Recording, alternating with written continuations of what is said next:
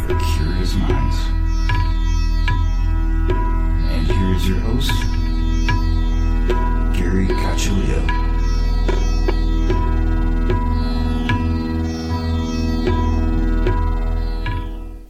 Welcome, everyone, to another episode of Everything Imaginable. I am your host, Gary Cacciolillo. And before we get started, I want to thank everybody for listening and also thank the contributors to my show, who are executive producers Candace Sanderson, author of The Reluctant Messenger, Ms. Aida, psychic and author of Hoodoo Justice Magic, Tarot by Ginger at tarotbyginger.com, monthly co-host Jared Murphy, author of It's Not Aliens, It's Worse, It's Us, and monthly co-host Kat Baldwin, author of The Forgiveness Workshop. If you are interested in contributing to this podcast, go to my website, everythingimaginable2020.com, and you'll find everything you need there. And now, without further ado, our guest for today is Ren Coy, and he has a podcast on recovery and also a book called All Is One, The Science and Spirituality of Consciousness. Thanks for coming on, Ren. Thanks for having me, Gary. So this is good, man, because, we were talking before, and I mentioned that I am also in recovery. And, my spiritual point of view, as you can see behind me, is Buddhism and consciousness and exploring those different aspects. So I think it's going to be an interesting conversation, man. So tell me a little bit, how you, a little bit about your story, your addiction, how you got into recovery, and how you got interested in how the science of consciousness relates and puts it all together for you. Okay, so I've been in recovery now for just coming up to 12 years. Hit my rock bottom in 2009. Nothing particularly dramatic. It was alcoholism, and it was just basically the bad times were outweighing the good times, and the people around me, especially my partner at the time, was suffering through my drinking and my behaviour. And the morning after what turned out to be, and hopefully will always be, my last drink, I woke up and I just knew that I couldn't, do it anymore. I knew that the game was over. And, it had been a year of just continual drinking to blackout, doing things in blackout that I still to this day don't remember, all sorts of, drink driving, aggressive incidents, all that kind of stuff. Mm-hmm. And when I woke up, the last thing that I remember was I was sat on the sofa listening to old hip hop music whilst my partner and her sister and boyfriend were sat playing cards on the table, and I was just isolating myself, in a room full of people that I loved. I was just sat isolating, and they all kind of gave me this look of disappointment. And that was the first thing that I remembered when I woke up. So, as I said, I just thought, I just can't do this anymore. And I got out of bed, and my partner wasn't in bed with me. And I went to freshen up, and I overheard her telling her sister that she was going to leave me if I didn't stop drinking. So that was kind of my moment of surrender, really, my rock bottom. And I walked back into the bedroom. I got down on my knees and I said a very sincere prayer of asking for help. And, I wasn't a religious person at the time, nor a spiritual person, but it was the only thing I could think to do. And when I stood up from that prayer, I just felt this kind of shift around my heart area. And that night, my partner came back into the bedroom, and I apologized, and I said that, I've decided that I'm not going to drink anymore. And she kind of said, you've made these types of promises many times before. What's different this time? And I just said, I don't know, but I do. I really, really mean it. And I went to bed that night.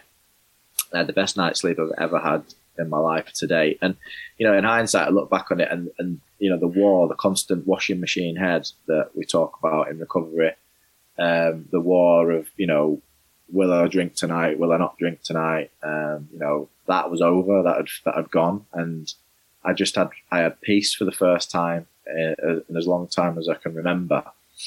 And when I woke up the next day, we were actually flying to Australia, but on the way we had a stop off in Thailand because we were potentially emigrating. And the next day we went to the airport, and I picked up a book which was called The World's Religions by Hudson Smith. Mm-hmm. For some reason, I just had this, inkling that I wanted to read this book, and I read it cover to cover on the flight to Thailand. And by the time I got to the other side, I kind of my take on it at that time was that I felt as though religions were kind of like fairy tales for grown-up people, really, and they were trying to explain the mysteries, of the universe. And I just didn't think that religion was for me. So that was kind of where I was at when I landed in Thailand. And I miraculously, I had absolutely no desire to drink. So I'd gone from being, an addict, an alcohol addict, 24 hours previous, having to have alcohol, to the next day having no obsession for the alcohol whatsoever. So, I knew that something had happened to me, and that kind of started my spiritual journey. And I mean, the story of my journey in Australia is a very long story, so I'm not going to go into the whole details of that unless you want to know the finer details. But basically, what happened was I had a series of I met a guy who was a born again Christian, and he suggested that I ask for a sign because obviously this, I didn't know what had happened to me. I couldn't understand how one moment I was an alcoholic and the next moment I wasn't drinking anymore. And he told me to ask for a sign, and I asked for a sign, and I got this incredible sign from the universe to tell me that, I said, if there's a God, I need a sign. And I got this unbelievable sign. So that kind of woke me up to the idea of some sort of a higher power. And then within a year, we left Australia and went back to the UK to live in the UK. But because I had no kind of formal program or anything, I was just abstinent from alcohol. I descended into, kind of homicidal and suicidal thoughts, really. And by the end of that year, I wanted to kill myself. And I had two options really at that time. One of them was to pick up a drink and to medicate the pain, and the other one was to kill myself. And a third option presented itself, which was try Alcoholics Anonymous. And I knew a bit about AA because my dad is in recovery, and my dad's been in recovery for 31 years now. But I didn't know anything about, the rooms, or I didn't know what it was about. I just decided that I was going to try it, and I tried it, and I've never looked back since. And I've been sober. Been sober ever since then. And about 3 or 4 years into my sobriety, I started to really. I changed careers, so I went from being in sales and being a DJ as well previously to working in the substance misuse field. So I retrained as a drug and alcohol counsellor. And that was when I really started to get interested in addiction itself. So I started to write, and I wrote my first book that I wrote, I think it was in 2015, was called Addiction Prevention, 12 Steps to Spiritual Awakening. So that was what started my kind of journey into writing. And then the book that's just been published, All Is One: The Science and Spirituality of Consciousness, that we're talking about today, is actually my 5th book. So it's kind of been a slow progression of understanding in terms of, spirituality, religion. I started then to look more into the science of, quantum physics, etc. And when the pandemic hit, it gave me the opportunity to write this 5th book, which is the one that we're kind of discussing today. Interesting. So I know from my own experience that in the rooms, especially AA, my first impression has always been like, these are Christians, like they're saying the Our Father, stuff like that. If you read their literature, it's to me, it reads very Christian, even though they revert sometimes and they use the word higher power, but then they'll go back and say God, or, it switches in and out. And it never, nowhere in that literature does it really talk about consciousness. And to me, that's one of the things that's really missing in the program. How did you cope? Like when you first started reading, the literature that was presented to you, what was your initial interpretation of it then, and how you interpret it now? I think that initially, I understood those things that you've just said. I understood where it had come from and how it had been. How the fellowship had been formed, and I didn't necessarily believe everything that I was being taught or everything that I read in the big book. And I think that was what led to me writing my first. I mean, interesting. So in the UK, it's not quite as Christian as it is in the US. Mm-hmm. So you get the minority are kind of what you would call fundamentalists, in AA. That's the minority. The majority are very much broader. So the word higher power gets used more than the word God. And when I started writing my first book, the whole point of writing this book was because I had a similar. I didn't have necessarily issues with the things that were being said. I just had a different take on things. Like, for example, the perfect example is in the big book, in the doctor's opinion, it talks about alcoholics have got an allergy to alcohol. Well, I'm a rational scientific thinker, and I don't believe that. Mm-hmm. That's not something that I believe. And the reason why I don't believe it is because if you've got an allergy to alcohol and you put alcohol in your system, you will have an anaphylactic shock in the same way that you would if you had an allergy to peanuts.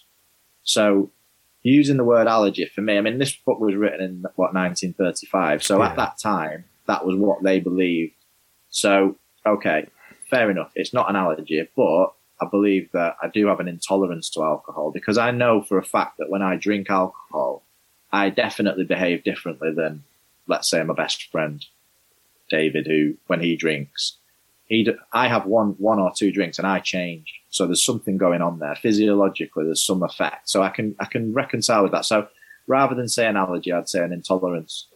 Then with the higher power stuff and God. So something that never gets mentioned in Alcoholics Anonymous is that when Bill Wilson was drying out in the New York Towns Hospital, mm-hmm. they gave him belladonna treatment. Now, belladonna treatment is a psychedelic. So this white light experience that Bill Wilson had potentially could be the result of psychedelics. That might have been the reason why he kind of experienced God. Now, I'm not saying that definitely is the case, because everybody, lots of people have had experiences of a higher power, and it's not necessarily brought on by psychedelic drugs, but it's a possibility. And also that when he wrote the 12 and 12 with his sponsee Tom, he wrote that book off the back of his LSD experiments. Mm-hmm. So there's a lot of stuff that's gone on within, the formation of this fellowship that isn't really spoken about, and which I have researched and I've written about. And I suppose what it is, Gary, is that I'm just very, very open-minded. Like, I've tried psychedelics I never did psychedelics in my addiction phase, but in recovery, I've had some huge psychedelic experiences. There haven't been addictive experiences because I've not gone back and reused those medicines as I class them. So I'm just very, very open-minded. And how I reconcile it for me personally is I see the fellowship as a community. I go there and I just get out of it what I need. And what I need is I need connection with other human beings mm-hmm. that understand me and understand like my illness, and we can help each other. So that's what I get out of it. What they believe and what I believe doesn't really bother me at all, to be honest. Interesting. You're right. Like, there is a lot about his story that is not talked about. And one of them, too, is also not just the psychedelics, but his search for spirituality, too. is not mentioned in there. Like, he was, experimenting things like the occult and seances and stuff like that too, and is never talked about. Yeah. And meditation as well. Meditation has about one paragraph. I don't think it even has a paragraph in the big book. I think it's got like a few lines. And as I said, when he wrote the 12 and 12, obviously he wanted to go into more detail about each individual step. So there's an entire chapter dedicated to step 11, and he talks in much more detail about meditation. And I know for a fact that he was really disappointed when, because meditation was a huge thing at the beginning, apparently, in the AA meetings that they had in the houses of the first kind of 100 men and women, and then the next few hundred people, and then it kind of started to drop out the meditations. And he, like you said, he was a seeker, and I'm a seeker as well. So I completely relate to Bill Wilson. I understand that what he was searching for is exactly what I'm searching for. And my first sponsor was an atheist. And so he took me through the big book, and he took me through the big book with the 12 and 12, and and we went through it quite slowly and methodically. And all the time, he would always say to me, I don't believe in God. Like, this is not something that I believe in. My higher power is the power of the rooms, and and that was fine by me. And then many years later, after I moved away, I found out that he's actually a Buddhist now. He's practicing Buddhism. So what that suggests to me is he probably reached a point where there was, there was a bit of a void still. He still wanted that void. Mm-hmm. He still needed something to fill that void.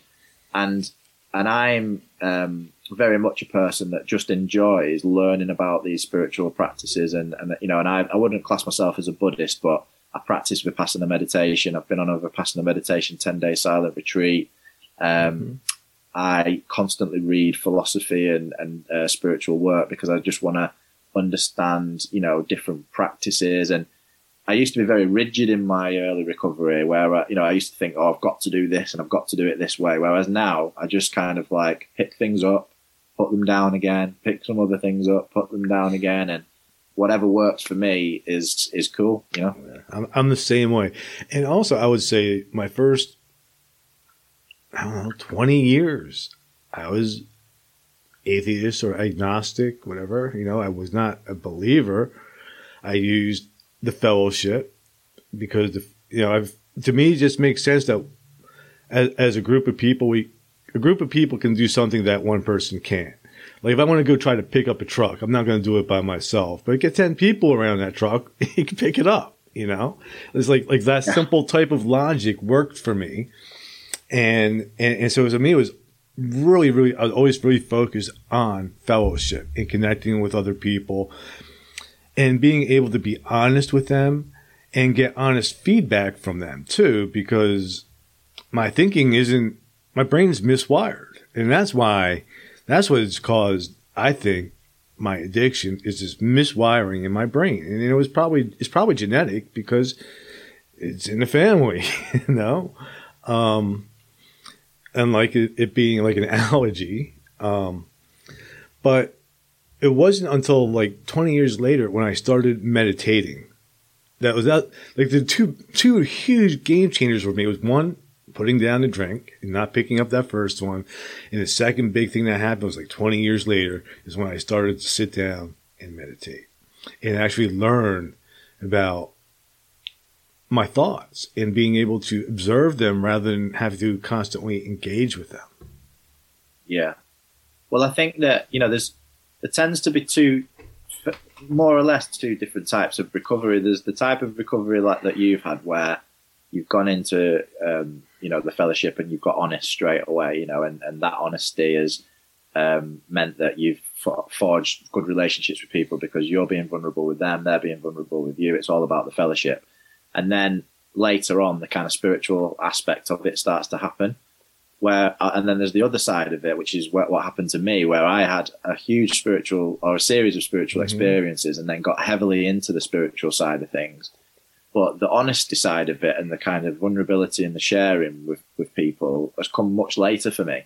I've kind of like only just, this is my 11th year and I'm still not 100% honest. I still can be dishonest with myself sometimes. I can still be a little bit sneaky sometimes, with things. I mean, and I'm not talking about big things. I'm just talking about little things like pinching the girl, my stepchildren's chocolate or something like that out of the fridge, like that kind of thing. The stupid little things, but things that I know don't feel right for me. So I'm trying to kind of like work on that at the moment. And as far as the spiritual stuff goes, the meditation, I mean, I was meditating for a minimum of an hour every day for years.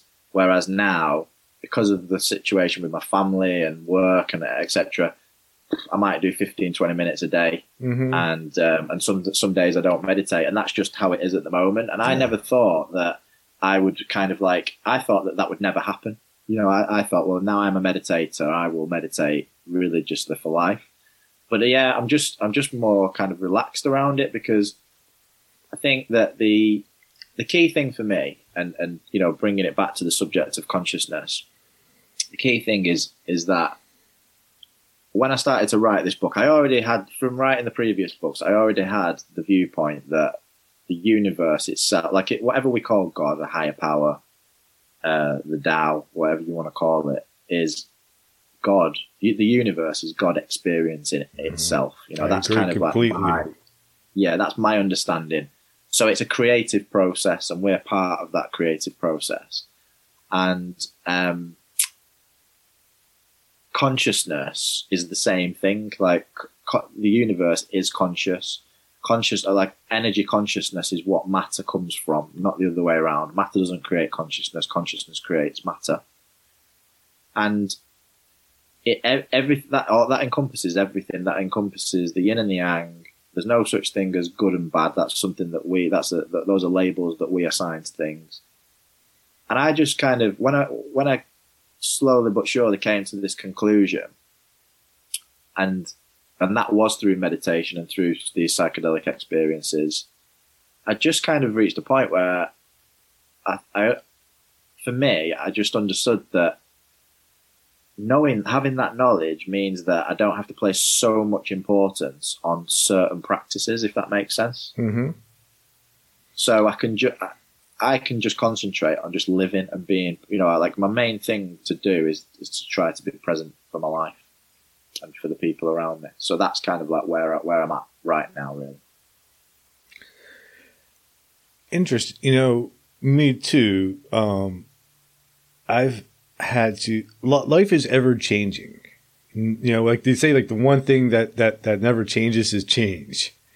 And as human beings, we have to be adaptable to those changes. So sometimes that rigidity that is often found in spiritual practices and in recovery doesn't quite move with that rigidity. That, like at least in some cases, I mean, there's always been like some different schools of thought. One is take what you want and leave the rest. And then there's people that say, if you don't do this, you're going to drink again. And I think that can be conflicting too for people. I think it's very difficult in recovery because there's no one person. I mean, I think this is the reason why cults are so prevalent, and cults are so appealing to people, because you get this one guru who tells you what the truth is. This one person who says to you, follow me, do what I do, and you will be happy. Well, you don't get that in recovery. What you get in recovery is you get some guiding principles, the 12 steps and 12 traditions, and you get a person who you choose to be your sponsor, who's been through those 12 steps themselves, taken through them by another member, and you are essentially it's like having a lay therapist in a way. Mm-hmm. They're not a guru; they're just a normal person, and they tend to have loads of issues themselves, and it's very difficult to discern what is the right way to do it, to do recovery. So for me, I think that what it really boils down to is do whatever works for you. If you're perfectly fine, like if you've been in recovery and you're perfectly fine, not going to meetings, and you're happy, and you don't need that community. You don't need whatever it is that it's giving you, it's, you know, it might be making you feel worse than it was making you feel better. Then don't do it. You know, that's cool. If it's working for you and you're getting a lot out of it, and you know, and it's still, which for me, I've been through ups and downs. At this moment in time, it still gives me something when I go to the meetings. I enjoy seeing the people that I see there. I enjoy, you know, like giving my number to newcomers and getting those phone calls from them and helping them. And I enjoy taking people through the big book and the 12 steps. But there's been periods of my recovery where I haven't been as enthusiastic about it. And, you know, there's been other times when I've been, all I did was go to meetings in my early recovery. All I did was like 5, 6, 7 meetings a week. And it became too much, you know, and also the other thing is, well, there's a lot of people in the rooms that, you know, I don't necessarily, I wouldn't say I don't like them, but they're not my type of people. Like I wouldn't meet them for coffee. I wouldn't have any relationship with them if it wasn't for the fact that I saw them in the rooms. But I'm okay with that as well. That's okay. You know, just seeing those people, you know, once or twice a week is enough. And it's a place where this whole thing about consciousness and about us all conscious beings. What I've just said this recently on interviews that I've done, is what I'm trying to do is I'm having this conversation with you now, Gary. What I say to myself before I have a conversation with anybody, and during the conversation as well, is that you are a manifestation of the divine and I am a manifestation of the divine, and actually we are the same thing.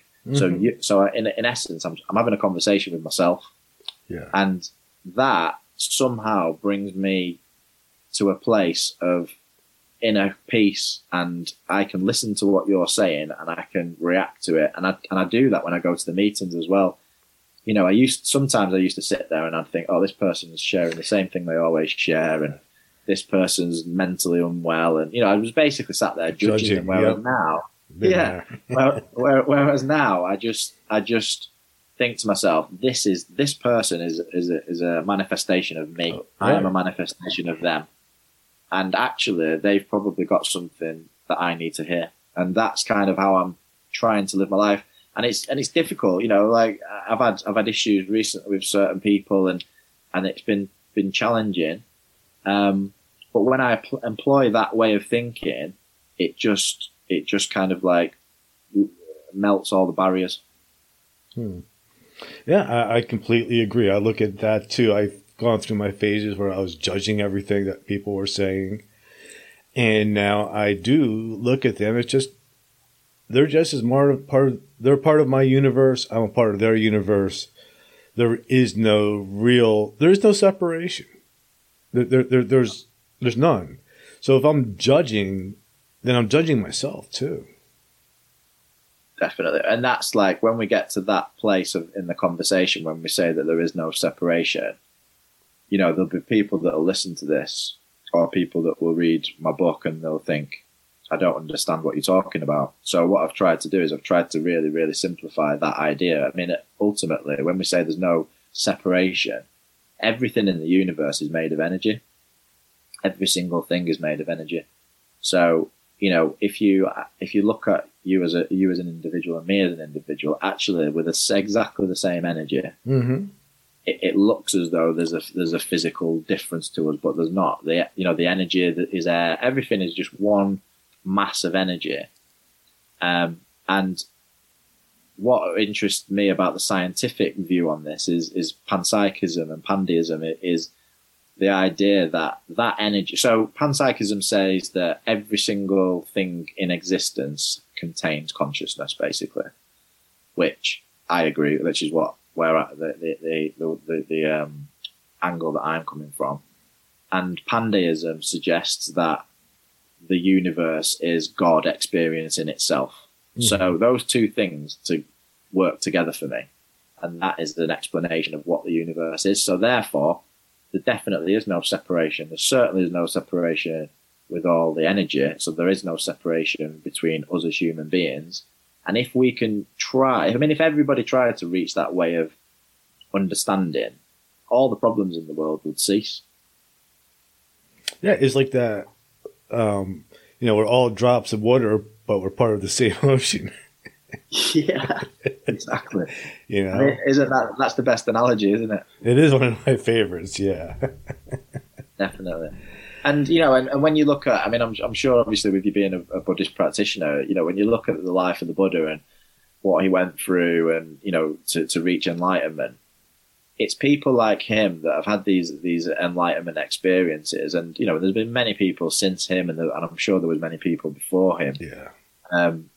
Who they all teach. This is what they teach us. They have walked the path, and they have said that this is how the universe works. Now, you don't have to take their word as bond, but the thing is that if you follow exactly the same path, or if you even go on your own path, everybody always comes to the same conclusions. And science is actually telling us the same thing. Quantum physics is saying exactly the same thing. So the aim of the book was to show in layman's terms as best as possible how hopefully at some point in the not so distant future, quantum physics will actually prove what these great mystics of the past were telling us. Because I think that is the truth, and that's the truth that we should all be taught.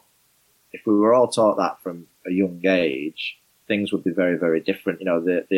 This kind of a global awakening, a global enlightenment that people like yourself and myself hope for would happen if we all viewed it in that way, I think. I agree with you 100%. How do you think religions will take, like obviously like the religious people out there, the heads of these religions are aware that there is this movement towards, experiencing the world through the view of just consciousness and energy. Do you think that they have a resistance to it, or do you think they can contribute to it? It's a very difficult question to answer. I mean, my rational mind tells me that they would have a resistance to it, because I believe that they have so much power and control that they will not want to relinquish that power and control. And I mean, I'm specifically thinking of things like the Catholic Church. That I can't ever imagine that they would want to go down that route, because essentially what that particular organization is saying is that in order for you to talk to God, you need to come to us first. And that's the antithesis of what I believe. I believe that you certainly don't need a church. You certainly don't need, a synagogue. You certainly don't need any particular place to have a connection with, with God, with a higher power. You can do that from the seat that you're sat in right now. However, my heart tells me that I've had some really good experiences with various religions and various spiritual practices, and I believe that they certainly have a place, because essentially, like, that led me on my spiritual path as well. I had a Catholic grandparent and a Protestant grandparent, and they did have a little bit of an influence on me when I was younger. I enjoy being in churches, and I enjoy being in spiritual places. I think there's a kind of like there's a peace and a stillness, and me too. There's power generated in certain places that I think is very it's just worthwhile for us as humanity to have those places. So I would hope that we just all go on the journey together, really. I would hope that, that these people that are leading these religions will have their own awakenings anyway, and it'll all just kind of happen together. But maybe that's wishful thinking. I don't know. What do you think? I don't know. I mean, I feel like logically they probably should be resisting. I do get the same sense of going into churches and in any type of spiritual place, even nature though too, of this sense of wholeness. I mean, all I have to do is look up to the sky and kind of feel it at night, especially. However, one of the things I look at as like maybe religion is like spirituality 101 for beginners, you know, and people get ridiculously attached to it and they can't let go of it and move on to the next level. But the idea that the people that are in these organizations are going to reach their own type of re-enlightenment is something I've never really thought about, you know. But it has happened, like Tolstoy, you know, and some others. I think Mother Teresa had, you know, that, and no, even maybe the current Pope has a little bit of idea. I'm not sure, but you know, he's definitely different than the others that have been around since I've been alive. Yeah, I'd agree with that, yeah.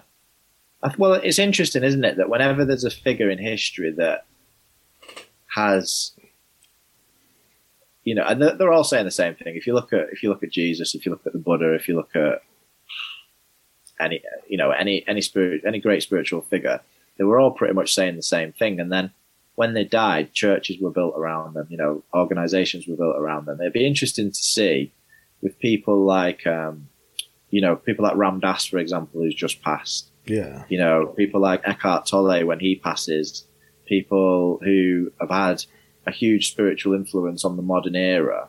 Be interesting to see whether churches and organizations form around their name, because essentially that's what's happened, isn't it? Like, I don't believe that any of these figures intended for that to happen. I think that it just happens naturally because people want something to follow. And I agree with you that it is, you know, it's a good starting point for people to have. The problem is that they do become attached to it and they miss the point often. You know, like the point is to put you in touch with a higher power. And this is the reason why I do love the 12-step fellowship so much, because in the Big Book of Alcoholics Anonymous, it's very, very clear as to what the point of working through the 12 steps is. And it says in the Big Book that they formulated this program to put you in touch with a higher power that will solve your problem.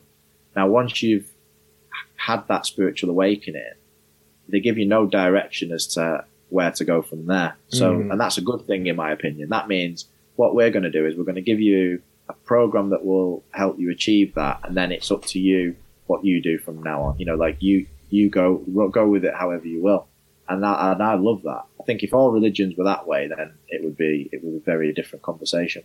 One of the funny things is where I first got sober, a lot of us would go to wherever the meeting was, but end up hanging outside or going somewhere to eat instead of actually being in the meeting. You know, because all of us had like significant amounts. We all had like more than 20 years, so we've all, you know, heard everything that there is to hear. You know, we're there to help people, but actually being in there and listening to that repetition is like, okay, we've done this. So we would go out to eat and really talk about the next level of dirt that we have to deal with. You know. Like the real stuff that you can't talk about in a meeting, you know? You know, the dirty shit that we're fucking ashamed of, basically. And we can talk about it, we can laugh about it, and unload that. And we used to jokingly call that level 2. You know, like the next level of what recovery is, you know. And maybe it's the same way with religion. Maybe there's like a level 1, and then some people make it to level 2. I would absolutely agree with that. Definitely, I think that there's levels to spirituality as well. I think once you've gone to level 2, where you've kind of recognised that you don't necessarily need a formal religion to have a relationship with a higher power, then there's more levels to that as well, because, as I said before, you know, like if I've ever watched a YouTube video or read a book of somebody who I would say is kind of very high up in the levels of spirituality, they would say things like life should be a meditation, you know, make every act that you do a meditation, that kind of thing. And ultimately what they're saying is be present in everything that you do.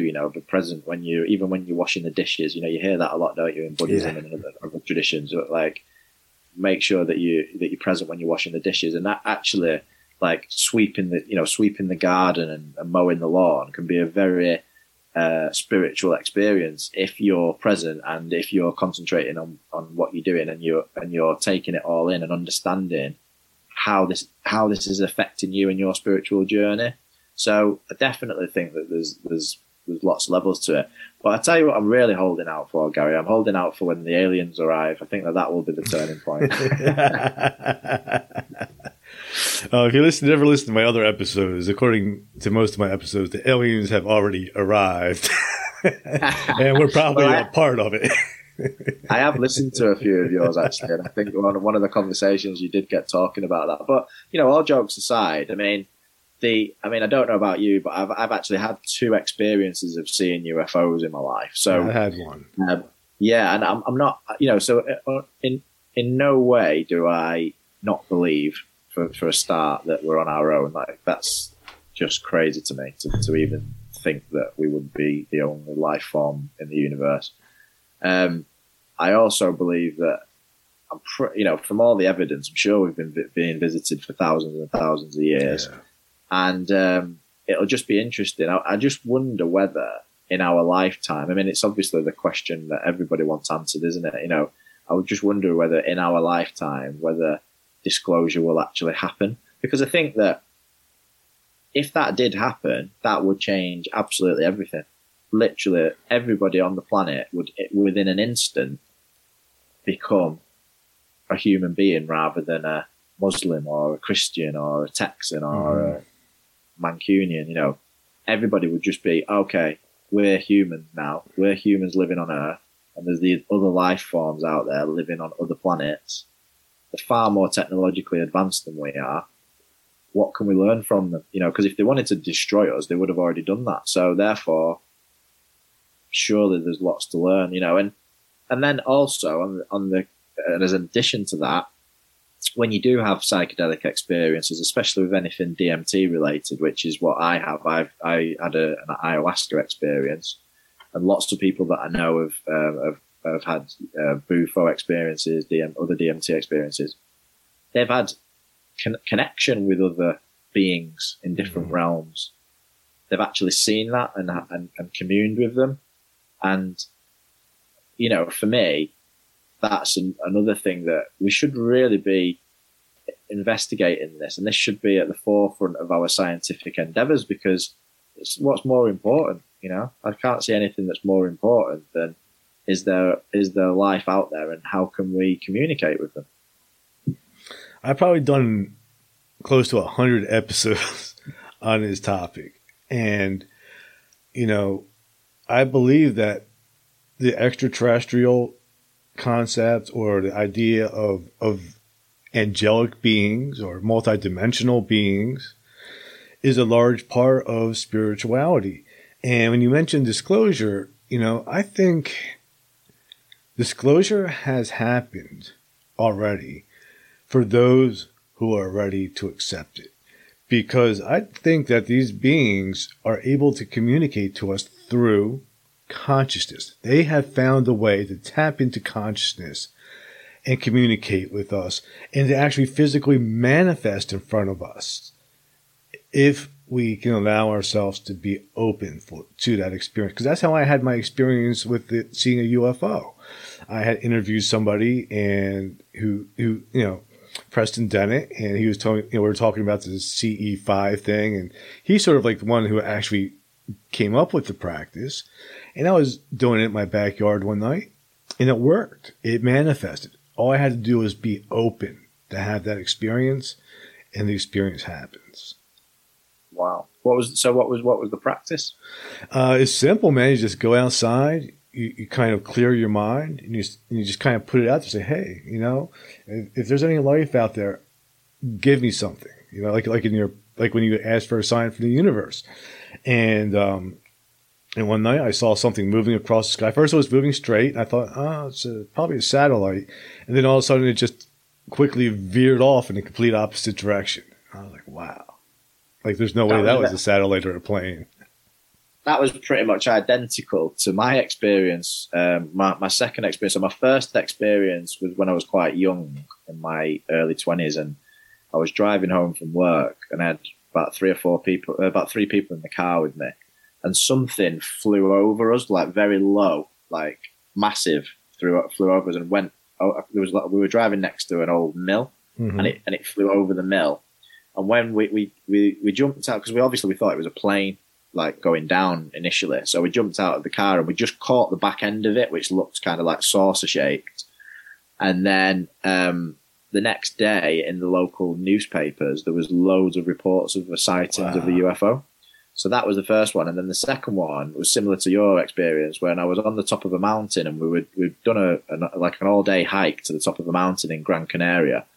And, we were on top of this mountain about to do a midnight yoga session, and me and my Italian friend were looking out into the starry, moonlit sky. And I just said to him, how cool would it be now if we saw a UFO? And then we were just looking at, and we saw exactly the same thing. It looked like a satellite, and then it just started going and just moving. and obviously, given how far away it was, the distances it must have been traveling were just absolutely insane. So, yeah, so I totally relate to that. And I think you're right. I think when you are open to it, I think you have these experiences. And those people that are closed-minded to it, I mean, well, I don't think there is that many people that are closed-minded to it now, actually. And I think what you just said then about the disclosure thing, you're probably right. I think most people are just waiting for a global announcement, really. And that's not going to happen. I think this disclosure has to happen on a personal level. Because even if it happened on a global level, if governments come out and say it, only 50% of people are going to believe it. Because most people don't believe what the governments tell us. That's true. So why would we believe them anyway? We could, they're just trying to scare us now or something. Yeah. Or they're going to charge us for protection. Use a mob tactic. That'll be the next one. There'll be an intergalactic alien tax. But yeah, I mean, it's interesting, isn't it? The whole thing is interesting. The whole question of extraterrestrial life, of consciousness, everything. It's just so interesting. And the frustrating thing about talking about it and writing about it in a way is that there are no concrete answers at this moment in time. And who knows? Will there ever be? I don't know. But it was fun to write the book. And I think that what's happened in my life through writing that book, actually, what happened was I realized that I spent quite a lot of my life still seeking approval from other people, and doing things that, yes, I enjoyed writing books, and I used to run this podcast, Life in Recovery, and I did 101 episodes of that, and I enjoyed doing the podcast. But during the pandemic, after I wrote the book, I deleted everything. Like I just literally said, right, I need a rest. I need to concentrate on doing what I've talked about in this book, which is being present. The book starts off with when my daughter Alice was born, actually. So that was in February 2020, and she's now just gone 2 years old. And I've spent the last 2 years with her, with her and with my family, and concentrating solely on investing my time into them. And I'm no longer on social media. I don't do the podcast anymore. I haven't written anything since the book's been published. I've just been relaxing and taking it easy in my spare time. And you know what, Gary? I've never felt better. I've never felt better in my life. I've got more peace of mind now than I've ever had in my life. And I also started doing jiu-jitsu about 6 months ago as well, Brazilian jiu-jitsu. And that's been wonderful because it's a very spiritual martial art, and that's really helped me physically and keeping me fit and stuff. So I do have a very simple life, and that just works for me at this moment in time. I understand. I write my own book called Enlightenment Guaranteed, and with the podcast I've done like close to 450 episodes in less than 2 years. Wow. And, you know, and now I'm starting to think like, you know, my idea is that what I want to do with the podcast is to get multiple people to host it other than myself, to keep it going, to keep the topic going, because I've created something that has an audience. So to completely for me to let it go would be insane, you know, because it can help people. Of course. But if I can, you know, get other people to host it and I just, you know, work behind the scenes or maybe like one of the things I've come up with is like maybe doing like a live thing once a week instead of while other people host the podcast and just kind of grow more in the direction of like a spirituality media type of company, you know, and try to get it to grow in an organic fashion, you know, not like a corporate structured fashion, but something that's organic, that's going to have a life of its own. You know, that's what I really, really want for this. And if I ever get the urge to write another book, maybe I will, maybe I won't. I don't know, you know.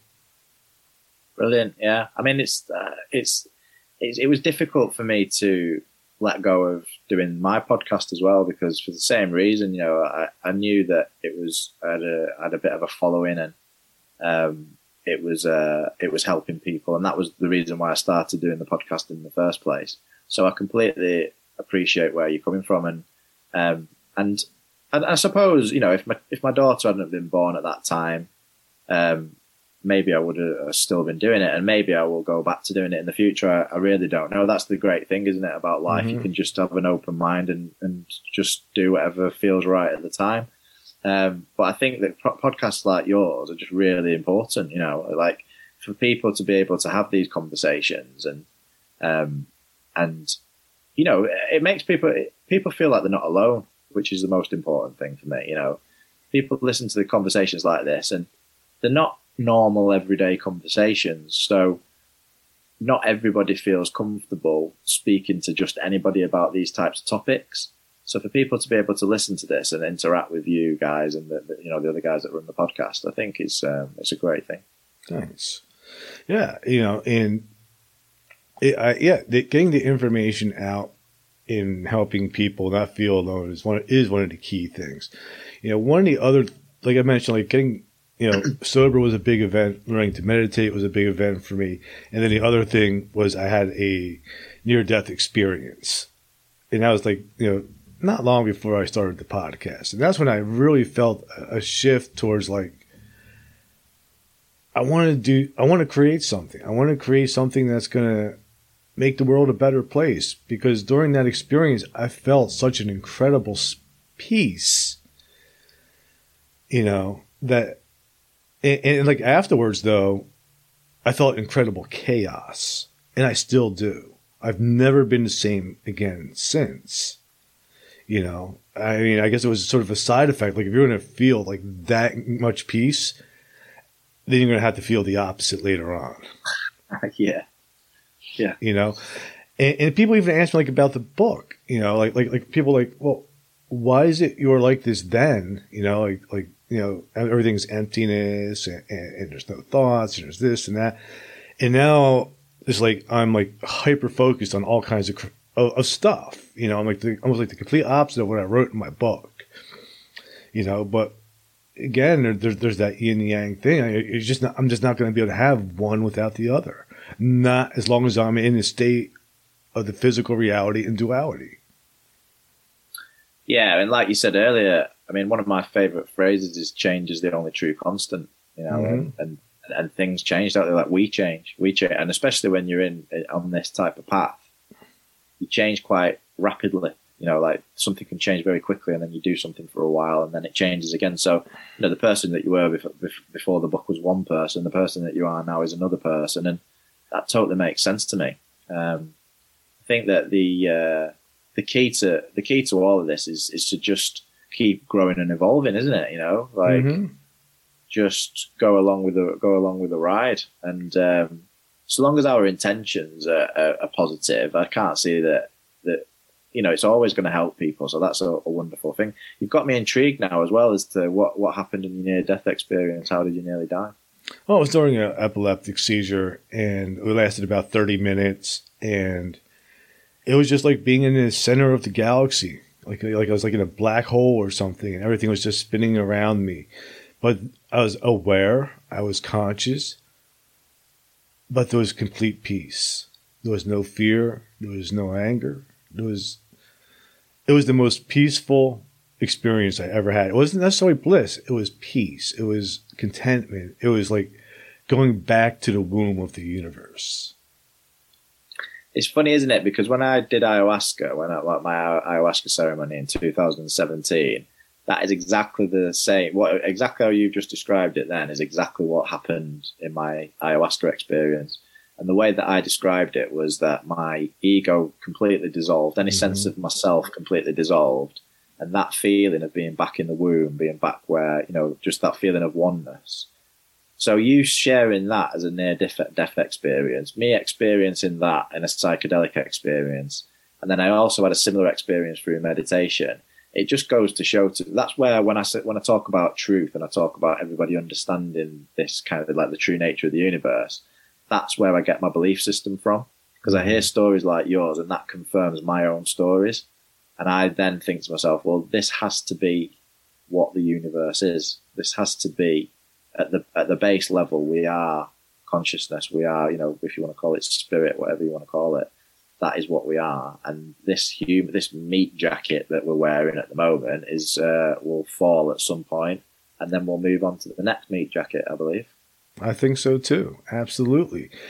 And I've done also like other than the UFOs and consciousness, I've probably done, I don't know, at least 50 or 60 near-death experiences I've interviewed, or people who've done ayahuasca or had the experience that you and I have.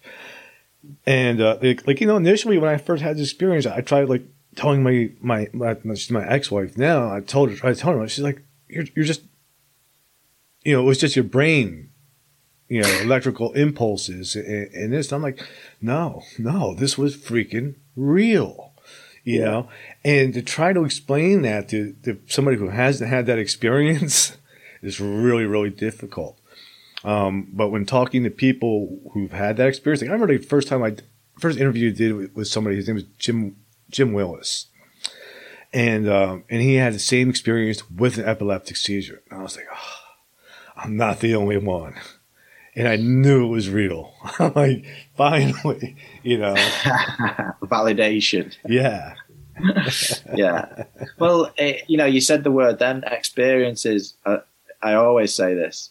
When we're talking about spiritual experiences, you have to experience it. Like, I can't sit here and explain to you what my spiritual experiences were and expect you to just understand that if you've never had anything similar. Mm-hmm.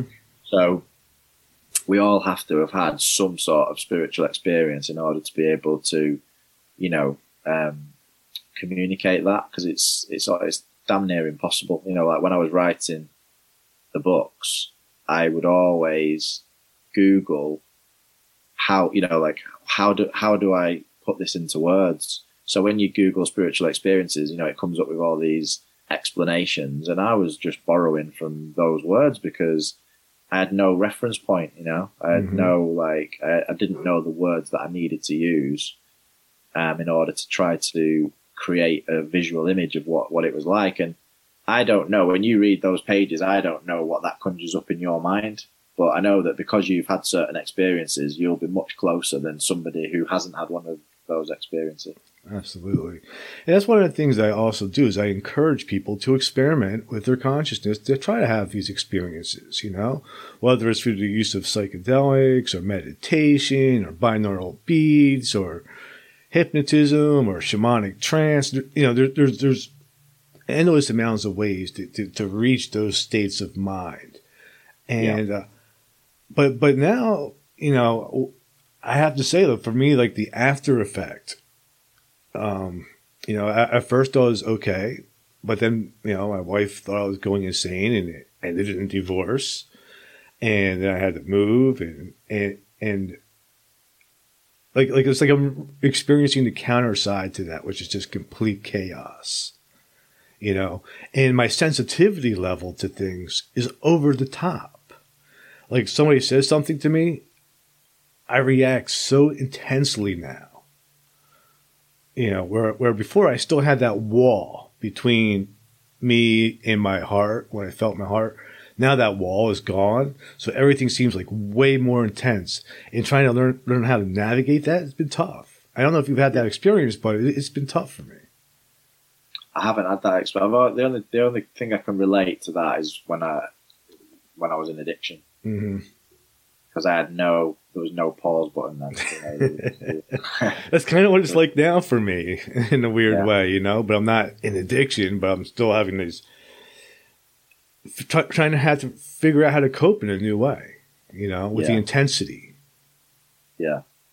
Well, I suppose it's, and I can't speak for you because obviously it's your experience, but I suppose it's just, you're 35 years in recovery, which is a hell of a long time. And I suppose that the further down the line you go, the more the more experience you have of feeling your feelings, and like, so as an example, like as I become more adept at feeling my feelings and not picking up things to fix myself, like it doesn't have to be alcohol. It could be sex. It could be food. It could be shopping. It could be anything, work.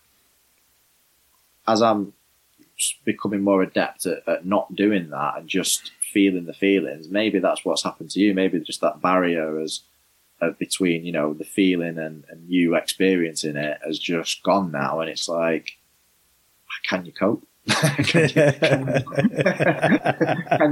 you manage it? Well, yeah. And it's kind of like being back in like early recovery. Cause I remember like when I stopped, using drugs and alcohol, I was left with those feelings, and everything was overwhelming to me because I had shut it off for so long. Yeah. Sounds hard. But I feel, just because I've been in recovery for a few years, I still feel that way. Like if there's something that, like you said, if something affects me, like if it's something that brings me to anger or, especially like those closest to me, if they do something, I feel like they've done something that has angered me and or disappointed me. I am quick to react to those emotions, and I have to really, really work hard at responding rather than reacting. I have to really work on that. It hasn't got any. It's got easier, definitely, but it's still hard. Is what I'm trying to say. It's not like I'm certainly no guru, that's for sure. I'm certainly no I'm not in any way. I would never say to anybody that I'm a great role model of being a human being. I'd just say that I just struggle as much as everybody else. Mm-hmm. Yeah, me too.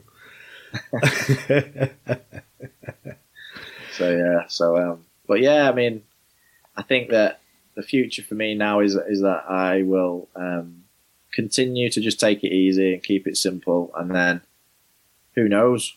I'm a creative person, so definitely I imagine that whether it's another book or whether it'll be something else creative, something will happen. I'm actually getting married on Saturday. So congratulations. Thank you very much. So after the wedding and the honeymoon, then I'm going to start, I used to be an artist. I did a fine art degree and I've not done anything artistic for many years. So I think I'm going to start learning Photoshop and doing some kind of digital and graphic art type stuff. I think that's where my next venture. Awesome. Yeah, it's tough. I play music, I'm a guitar player. I've always had some type of creativity thing going on. I was playing music, writing, podcasting, and a friend of mine has a saying, if I'm not creating something, I'm breaking something. Yeah, that's good. I like that. Yeah. I don't know about you, but the one thing that I've always had to be careful of is my ego getting involved with everything that I do. So I can't do things without there being a point to it. I couldn't just sit down and draw a picture. It would always have to be like, I want to use this as a logo for something, or I couldn't just sit down and write a book and not try to get it published or not publish it myself. Mm-hmm. There always has to be like an end goal. So whatever it is that I do next, I'm just going to try to do it for the enjoyment of doing it. Like when I was a kid, I used to paint paintings just for the enjoyment of painting, and I haven't done that for such a long time that, that I want to do that. And I think that that's just about dissolving my ego and trying to be as humble as I can, You're not allowed to say that. It's something I need to try too. Sometimes I get too fixated on where I want to go, rather than just being it's hard here. It's hard, isn't it? I mean, we're taught, society teaches us to be ambitious and to achieve. And I mean, without sounding trite, I genuinely feel like I've achieved everything that I ever wanted to achieve, and the main thing was having a family and being a good dad. And that is what I am today. So, I don't feel like I need to prove myself anymore. I had a massive light bulb moment when I did the last episode, or one of the last episodes, but the 50th episode of my podcast was with my dad. And my dad actually apologized to me for abandoning me, within the relationship when I was a kid due to his alcoholism. And as a result of that conversation, I realized that I'd spent my entire life trying to get the approval of men that I didn't even really like. And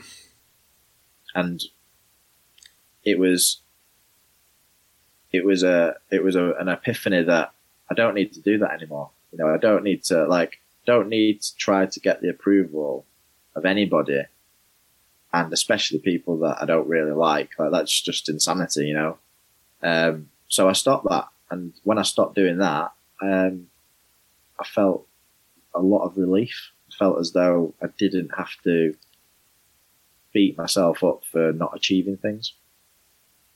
Wow. I hope I get to that point. That's awesome. Happens when it happens, doesn't it? Yeah. So before we wrap it up, where is the best place for my listeners to find you, find your book? If you go to any of the usual sources like Amazon, that would be Amazon, Barnes & Noble would be the best place to go and buy it. But any information about myself and the books, you can go to www.o-books.com. So that website has all my information. That's o-books.com. So send me an email with that link in it so I can put it in the notes of this episode. So my listeners will be able to look you up and check you out, get your books, see what you're up to. Yeah, I will do. Awesome. Well, it was a pleasure talking to you, man. Thank you for taking the time to come on today. Thanks very much, Gary. I've really appreciated it. It's been a really nice conversation, and I wish you all the best with your podcast. Thanks, and I wish you all the best with the marriage and the new life. Thank you very much. Thank you. And just hang on for one moment. I'm just going to play the outro.